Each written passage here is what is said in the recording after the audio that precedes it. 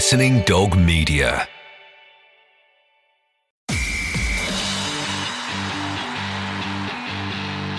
Ruck It with Kieran Bracken and Nick Easter. The rugby podcast that doesn't take itself too seriously. Welcome to Ruck It with me, Kieran Bracken and Nick Easter. And today we're joined by the legendary Irish captain, Rory Best. Ruck It with Kieran Bracken and Nick Easter. How are you, Rory? Good morning over there. Good morning. How have you been managing lockdown, mate? Like everyone else, I suppose. Yeah, sort of doing a bit of farming, really, but sort of trying to make the weekends a bit different to the rest of the week, which is definitely harder. You couldn't have timed everything more perfectly, really, with retiring from rugby and then all of this happening, and then you're out on your farm, which is probably where you feel you're probably your most happiest, eh? I mean, great timing for you. Yeah, I think, when you take away the fact that it's a global pandemic and all the seriousness of that, it has actually been, I look at the guys now that are potentially retiring and, are they going to get extensions or they're not going to get extensions? They're going to get another game before they retire. It's a big break to have when you're getting towards the end of your career, to have this sort of extended break. And for me then to have retired, got the sort of fanfare that I got, and then this time now to spend with the kids, to spend on the farm. Brilliant. That's excellent, mate. What have you been doing with yourself a lot? Obviously, we know in lockdown and everything, but what have been your plans? Have you started anything sort of post-career? Are you sort of seeing how it goes and unwinding a little bit? He's just told you, Nick, he's a farmer now. He's a tillage farmer, beef farmer in Ireland. Mate, he'll always dip in and out of that just for a bit of training.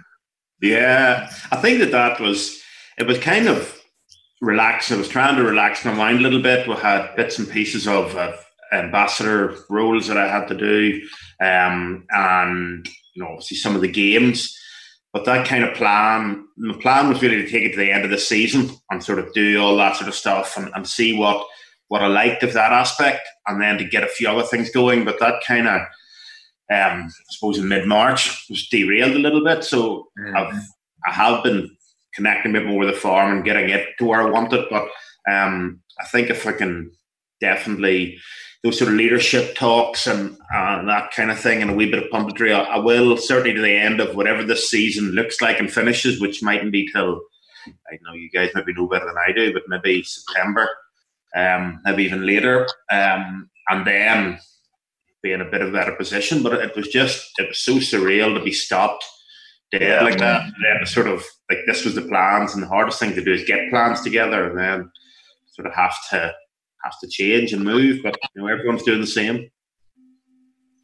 Yeah, mate, it's a strange scenario, isn't it? And people are trying to do their best to adjust, aren't they? And you would have read a lot about it, and we covered it today on the podcast regards the sort of salary issues. And I've been reading as well in Ireland that the Irish Rugby Players Union, they're not happy with the 20% cuts that have been discussed with the 4 provinces. It seems a little bit the same here with Premiership Rugby and the Players Union. I don't seem to understand, if it happens to be the case, it's how it's been reported, so I suppose we've got to take it that, why there hasn't been transparency or a conversation about the predicament that they're finding themselves in and how they can come to some middle ground, and why sort of clubs or provinces would decide, right, this is what we're going to do, like it or lump it sort of thing. But, you've obviously got your ear to the ground. You're well in with Ulster still. How's that sort of gone down in Ireland, amongst the players and also amongst, obviously, the provinces? I think that probably your first point is the crux of why there are so many issues in rugby. There's no transparency, there's no conversations. It's almost a conversation happens on committee level, and then it goes, right, this is what we're doing. And I think that, especially when you're a young man in a professional organisation, the one thing that you hate is being told this is what we're doing, and there'll be no consideration to what the players think. And I think from it's not the amateur era anymore, and I think there's got to be more consideration. There's almost a fear of bringing players or very recently retired players into committees, into these conversations. The players' unions are getting stronger, but I don't see why that fear factor's there. They say stuff like, oh, there'll be stuff discussed that they shouldn't be privy to. But look, ultimately, I think if you want the game to grow and get forward, I think like one of the biggest examples was that league that World Rugby tried to force through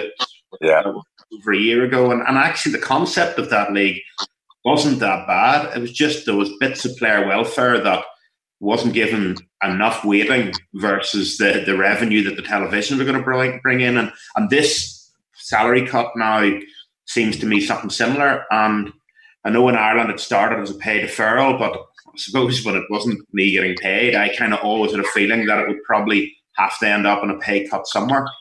And that's the conversation needs to have to go, look, guys, we need a bit of help here. We know we agreed a contract, but ultimately, if we need the game to survive and professional rugby to keep going with the amount of money we're losing, and all you hear as a player is a speculation of the RFU or the RFU or the clubs are losing X amount per month, but it's speculation that you read. And I don't think there'll be anything wrong with actually getting the players or the key players that will spread the message in a room and go, look, here's the actual reality of what's going on. And you don't need to scaremonger. You don't need to build it up. Just say, look, this is what's going on.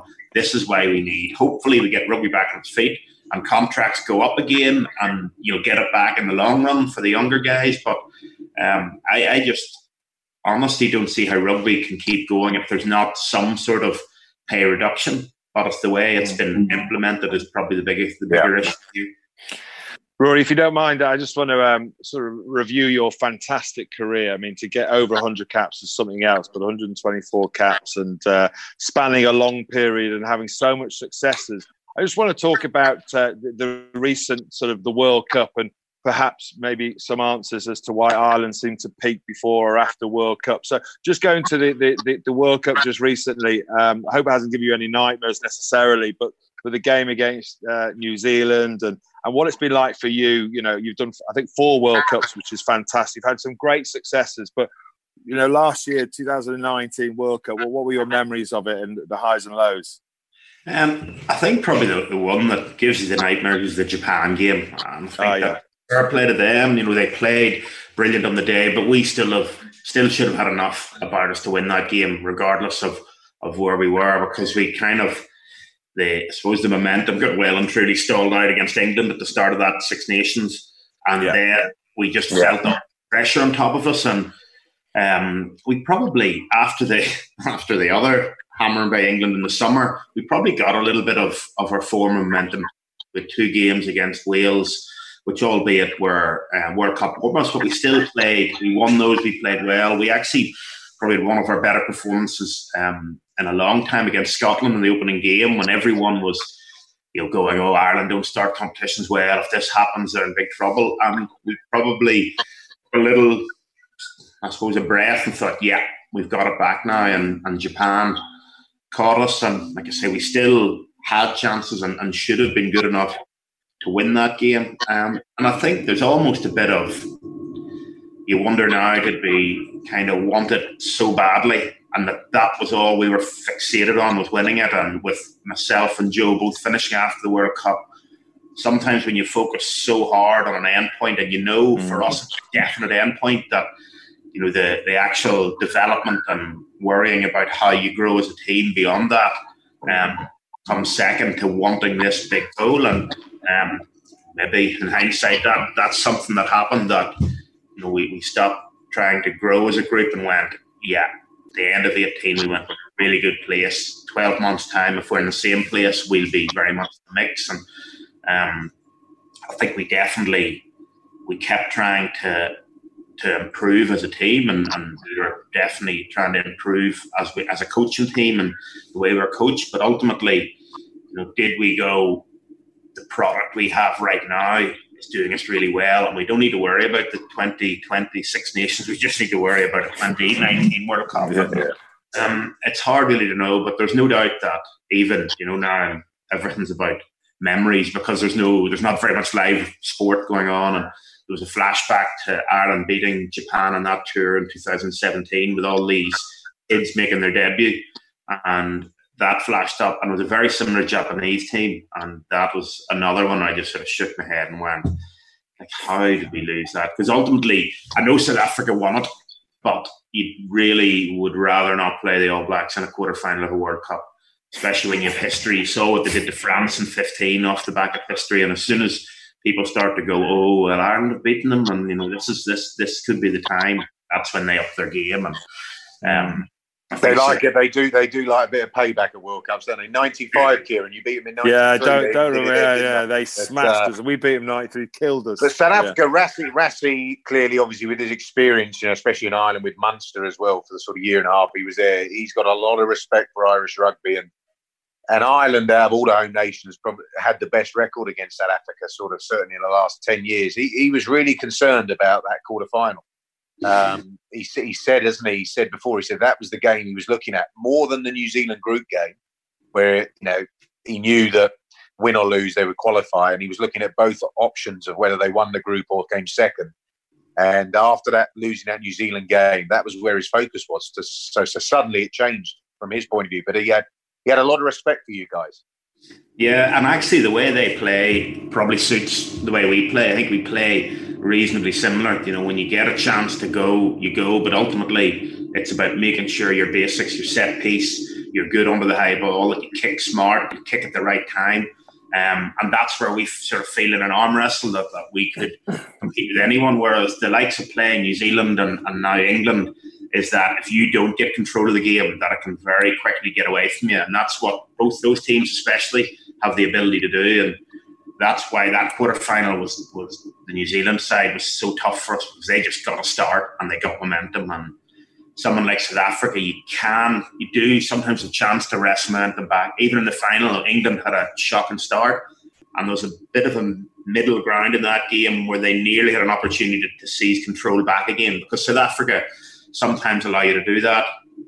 England couldn't quite manage it, and then off South Africa went with the way they finished. But yeah, there's no doubt that the way we play, and because we're used to playing them, there probably isn't the same fear factor with South Africa there is for New Zealand with Ireland, because ultimately we've beaten New Zealand twice in 115, 16, maybe 18 years, whatever it is. It's not a fantastic record we have.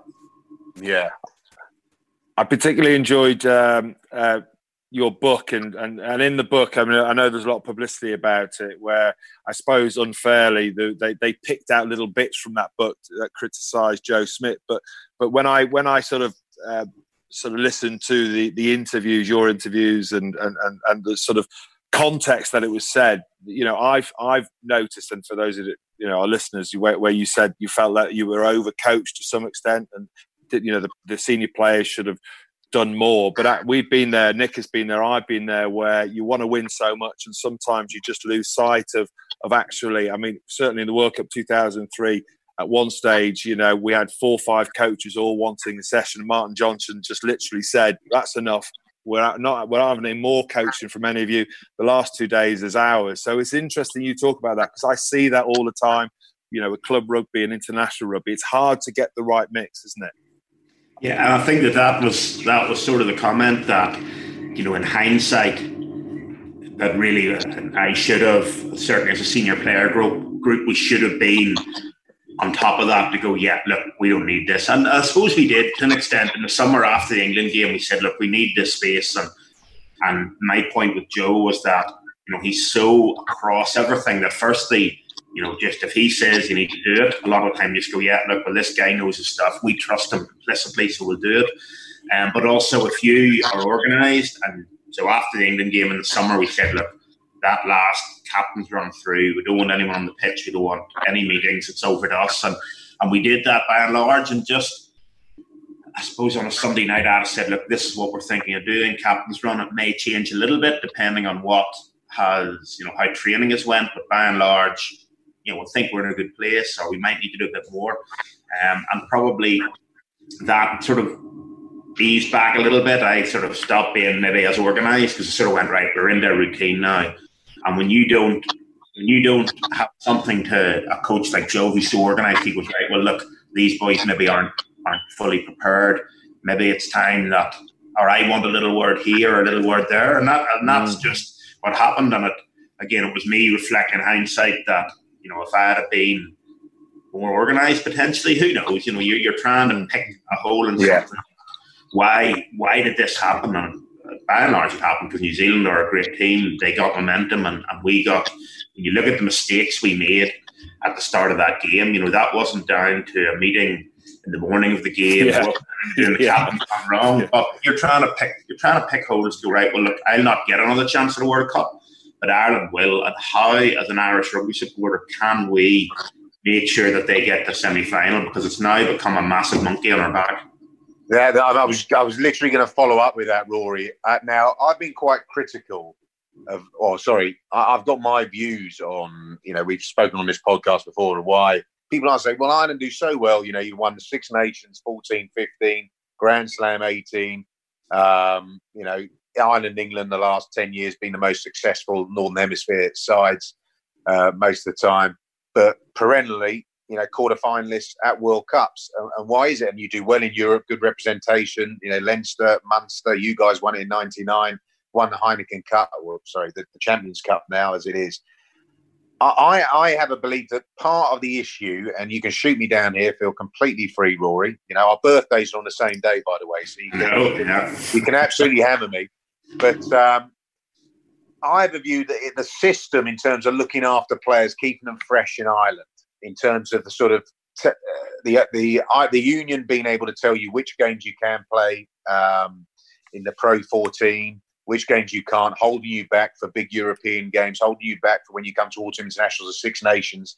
And the Six Nations also being broken up with those 2 fallow weeks, so you're able to regroup, reset. Suits the Irish players. You've become conditioned to it, institutionalised to it. You know exactly how to get that emotional edge, also the preparation, and obviously physically look after yourself and peak at that time. In the Premiership and the top 14, they're attritional leagues. Not saying the Pro 14 is not, but it's attritional leagues where you are wheeled out. If you're able to walk, you are wheeled out because the clubs run the game and they pay your wages every single week. So you might not be at your peak for sort of 2-3 weeks, but you've got to sort of dig deep to find a way to win or find a way to perform or whatever it might be.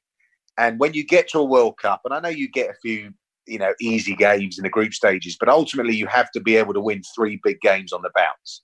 Minimum to win it. Is that a contributing factor, or do you think I'm talking absolute rubbish and it's purely the expectation, the pressure that might come onto it? Or do you think the longest question? That's the longest questions we've had on the podcast, by the way, Nick. I had to get off my chest, mate. Jesus, wow! Come on, Rory. Sounds like it's been keeping you awake for a long time. Oh, brilliant. Look, I don't think that's something I'd ever given any thought to, but there is no doubt it's hard to argue with some of the points made there, because ultimately everyone's trying to find a reason. And with the World Cups I've done, I remember after 07, which we didn't get out of the group, it was a complete disaster. And the theory was, never again are we going to focus on a World Cup for so far out. Everything was about the World Cup. We didn't tour. 15 players didn't tour that summer because of being ready. The Six Nations before that was a wee bit out. Two out from that was right, in the autumn in the Six Nations, we need to start to find players. And they said, well, we bombed out of that, so we're not going to go. Before that, it was about focusing on a World Cup. And we sort of tried everything and nothing's worked. And I think there probably is a bit of an element of that. We are comfortable whenever we have to play a game, knowing that at some stage there's a break. And like you say, maybe in a World Cup there isn't. And there is a little bit of the preparation, the pre-season. We seem to find it a little bit different because although the RFU have all the control, and from a strength and conditioning point of view, there isn't actually as much overlap as you'd think. And you come in and you're used to doing your pre-season program in a province. Next thing you're brought into a camp, and it is a little bit different. And like you say, ultimately we're not that comfortable doing things differently. And I'm as guilty as anyone. And maybe there is a bit of that. I always felt that there probably needed to be a bit more alignment in terms of, because we have the ability to do it, in terms of what our strength and conditioning program looks like. But yeah, look, I think there's definitely something in that. I think pure from a Northern Hemisphere point of view, we've only had one World Cup win from a Northern Hemisphere in, what has there been, 10, 11 World Cups, maybe not as much as that. And I do think there is something around the timing of it. I think it is very it is very different having to go finish a season, get a bit of a break, and then rebuild. So you're using the first 4 or 5 weeks of that break to actually get yourself conditioned. Then you're doing the World Cup warm-ups, and they are a bit of a, they're a bit hit and miss, because there's people are just trying to find a bit of form. People are trying to get themselves into selection. Everyone has really had their own agenda in that. It's not like a proper international, and then you're thrown into a World Cup. Whereas when we go November or Six Nations, you've played a bit of rugby and you're ready to go. And whereas the Southern Hemisphere, the opposite, they're sort of a slightly reduced, condensed season, and then they're ready to go. So when they meet up in camp, they can just concentrate fully on the rugby because they are by and large conditioned. But I think that probably any and all answers as to why Ireland have struggled at World Cups are very welcome, and I think it's hard to argue with that theory. I think it's great in terms of the longevity of careers, but in terms of your point, Nick, but also the fact that because we're so well looked after, there's not a lot of fluctuation in our starting team. You almost feel like we don't have an infinite number of international players, so we need to look after them. And that's why Ireland and New Zealand especially have more internationals than anyone else, I think, because that system geared up to go, we need to protect our assets because we don't have very many of them. Do you mind me asking, you've had such a long career, so what would be your most favourite part of your career, moments, and in particular, favourite wins against the old enemy, England? Well, I think the Grand Slam in 18 obviously was, we had stopped the Grand Slam the year before. There was all this talk of payback, and we'd actually been playing. We were a little bit patchy at the start of that against France, and we got away with a win through an unbelievable team try, but a bit of skill at the end from Johnny Sexton. And then for us to still, under all the pressure in Twickenham, which is a very difficult place to go and win, as I think some of our boys have now found out twice. But to go there and actually play our best that was our best performance of the entire championship. Was very pleasing. And on St Paddy's weekend, mate, and the Cheltenham races as well, I think, was just in that Friday. Yeah, it was a big Irish week all around, that one, I think. And and obviously to lift the Grand Slam, I've been lucky enough to do it twice. Ireland have only ever done it 3 times in their history. So to do that in Twickenham with a performance like that was incredible. There's the 2 New Zealand games, and it's funny, like the World Cup in 11 was for me sort of one of the greatest periods in my career in Ireland. We were playing well up until the Wales game in the quarter-final. We were playing well. New Zealand, going there in June, I was dreading going to this World Cup, because going to New Zealand in June, it's like being in Ireland or England or the UK in November 10 years ago. It's just not that pleasant, and you get the crap kicked out of you. This World Cup is going to be miserable, and actually going there in September, October was really, really good. It was every day was getting slightly warmer rather than slightly colder and wetter, and I just really enjoyed that. I suppose I was probably in my late 20s, so it's a good time to be playing. You didn't have very many responsibilities outside of playing rugby, and you weren't the captain. You were kind of a senior player, but it wasn't really like that then. So you just go and play and enjoy it. And when we arrived, we trained really hard, and we said, right, when we arrive, we're going to have a couple of nights out when we first arrived to get obviously acclimatised, and it was a really good feeling about it. Mate, I'm going to ask you a question about that New Zealand World Cup, because I was there and we got pilloried and hammered in the press. And one of the things we got hammered for, outside of dwarf throwing, obviously, was the bungee jumping we did. And I spoke to a few of your lads, and they tell me that you guys were all out bungee jumping, probably a few with no clothes on as well. Not a whisper with the media at all whatsoever. Is it just like the Irish charm that you manage? Okay, you befriend the media, not a bad word. We'll give you a little bit of info here, or we'll let you into our camp. But I remember a few of us felt hard done by this. Oh, well, the Irish were doing their bungee jumps naked. And, we just did it. There was about 7 of us went and did a bungee jump. That was it. And, it's all over the papers here, and it got blamed for us getting bombed out and all that sort of stuff. But it was good fun. Queenstown's a good place, isn't it? It was brilliant. And there was a bit, but we did feel very sorry for you guys now, the way you got hammered. Because we were thanks, mate. Thanks for that. Yeah, bar the actual throwing. That softened the whole experience for me. Cheers. Yeah, but I did. There was a bit of a theory amongst us that if we hadn't beaten Australia, that they were geared up and ready to go come at us. Because we didn't play that well against the US in our first game. And it was almost like, right, we need a big moment in time, and losing to Australia, it's going to be because they were bungee jumping, it's going to be because they were doing X, Y, and Z. But we thankfully produced one of our best performances that day, and it was kind of just, right, well, let's focus on the rugby, which I'm not sure we necessarily have. I think probably earlier in my career, the media were a wee bit more, look, the only professional sport, the big team, let's get behind them. Whereas certainly more recently, it has been a little bit more. I felt at the start of 19, there was almost an expectancy that they wanted failure. The pressure really came on because they can't be this good. It's not it's not fair. Joe's tactics, that should never work. And then as soon as England defeated us at the Aviva, it was like, right, let's open up the floodgates here. And we really got hammered for a year, and it didn't matter what we did.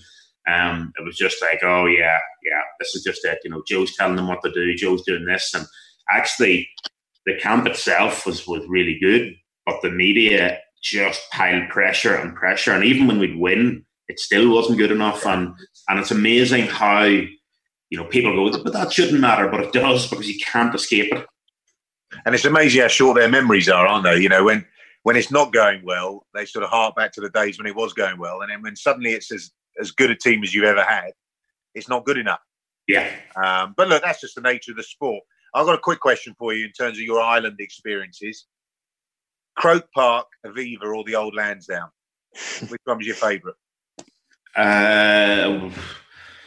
It's probably the Aviva. Just those couple of games at Croke Park were incredible. Problem is, we have a couple of brilliant memories there and a couple of bad ones. We obviously lost to France in what would have been potentially going for a Grand Slam the following week in Italy, and then we lost to Scotland in a Triple Crown. The last ever game at Croke Park was a Triple Crown, and that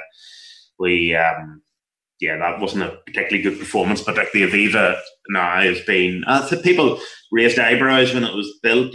55,000. It's not big enough. One end of it has about 3 rows to it. This just won't work. But in terms of, once I got over the initial, the guy sort of went, this isn't like the old beer marquee at the back of Lansdowne Road. You can actually stand at a bar and keep a wee look out to see when the anthems are finished and come out, because it was empty at the start.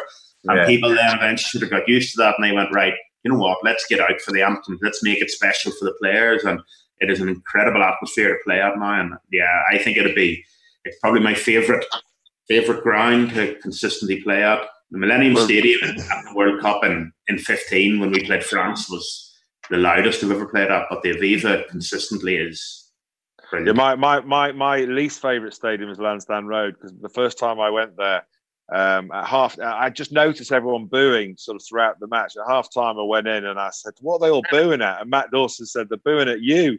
I was like, "What?" So every time I make a pass or do anything like break or whatever, there's this big boo. And I was looking around, what's going on? And Matt Dawson said, "No, they're booing you," because obviously I was born in Ireland. Yeah. People say I should have played for it. I found that so intimidating. They just want to kick the shit out of me.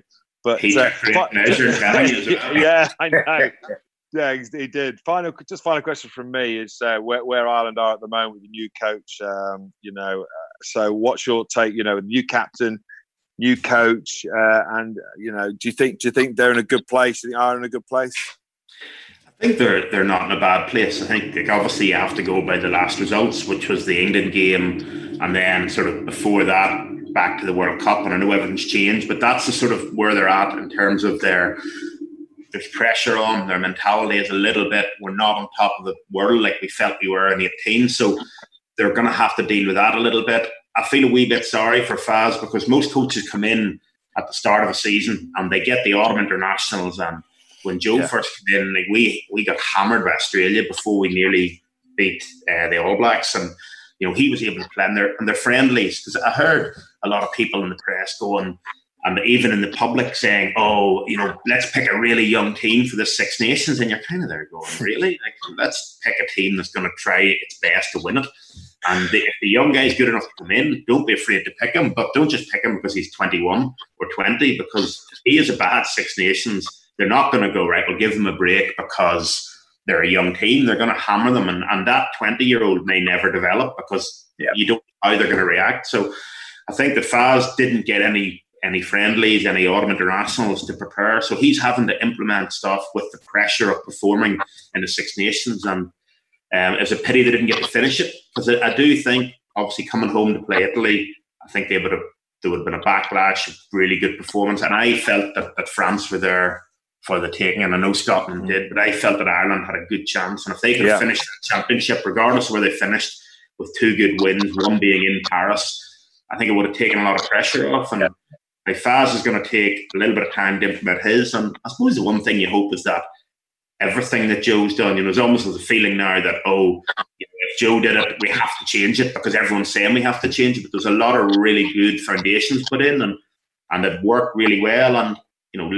keep those foundations, but let Andy add whatever he wants to add to it. I think the game's changed a little bit since the end of 18. I think it is more about the ball, unstructured ball in play, and making sure that you can use that, and your forwards have to run onto the ball. Standing still, carrying it now, defenses just eat you up. So all of that is going to have to change, the ability to play with the ball. But you look at the way they're training, and from chatting to the boys, that they're going to do that. And I don't think Ireland are in a bad place. Because you look at Europe, which can be a bit of a benchmark. Leinster are still certainly one of the top 2 teams in Europe by a bit of a distance. I think those two, and then Ulster coming through, and Munster are just kind of.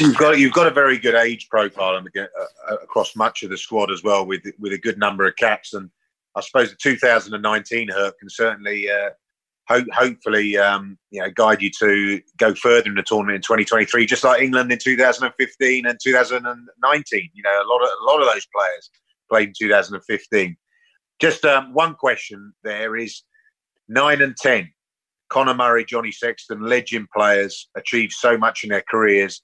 Obviously the press are sort of getting after them. Are they going to be around for the next World Cup? But if they're not the starters for the next World Cup, we won't delve too deeply into whether they'll keep their form or should be there or shouldn't be there. Who would, at the moment, who would be your 9 and 10 if they weren't around for the next World Cup? Who are you looking at? I think if the 2 boys weren't there, you'd probably be, at the minute, the way John Cooney's playing at Ulster, and we obviously, with it being Ulster, I get to watch him quite a bit. I played him at Ulster. He definitely is somebody that enjoys what he feels his tail's up, and it's very much that at the minute, and he's riding a crest or wave. So he's the form. Outside of not having Johnny and Conor, at the minute, John Cooney's the 4-9, and for me, I think that Ross Byrne, or even his brother Harry, I think are the 2 guys that I think Joey Carberry has just had those couple of injuries. So, to see how he comes back and what he can bring, because he's a talented boy. But the 2 Byrnes, in terms of a complete package, that can run a game, they can kick, they have good passing sets, and they are 2 boys that'll be interested if they could get a run of games somewhere, what they could do. On that note, thanks for your time. I know you're itching to get back on your tractor and go and see your cattle. But thanks for being open and honest. Lovely to talk to you, and congratulations, a great career, and enjoy retirement like myself and Nick. And I think you're going to age a bit better than maybe me, at least, than Nick. So good luck with it, and congratulations on a great career. Mate, great to chat to you, mate, and get out on that golf course as well. I will do. I definitely will. Brilliant. Cheers, guys. Cheers. Rocket with Kieran Bracken and Nick Easter. Thanks to Rory Best for joining us on Rocket. And you can watch all of our interviews, including Ian Botham, Eddie Hall, and many more on YouTube. Just search up Rocket.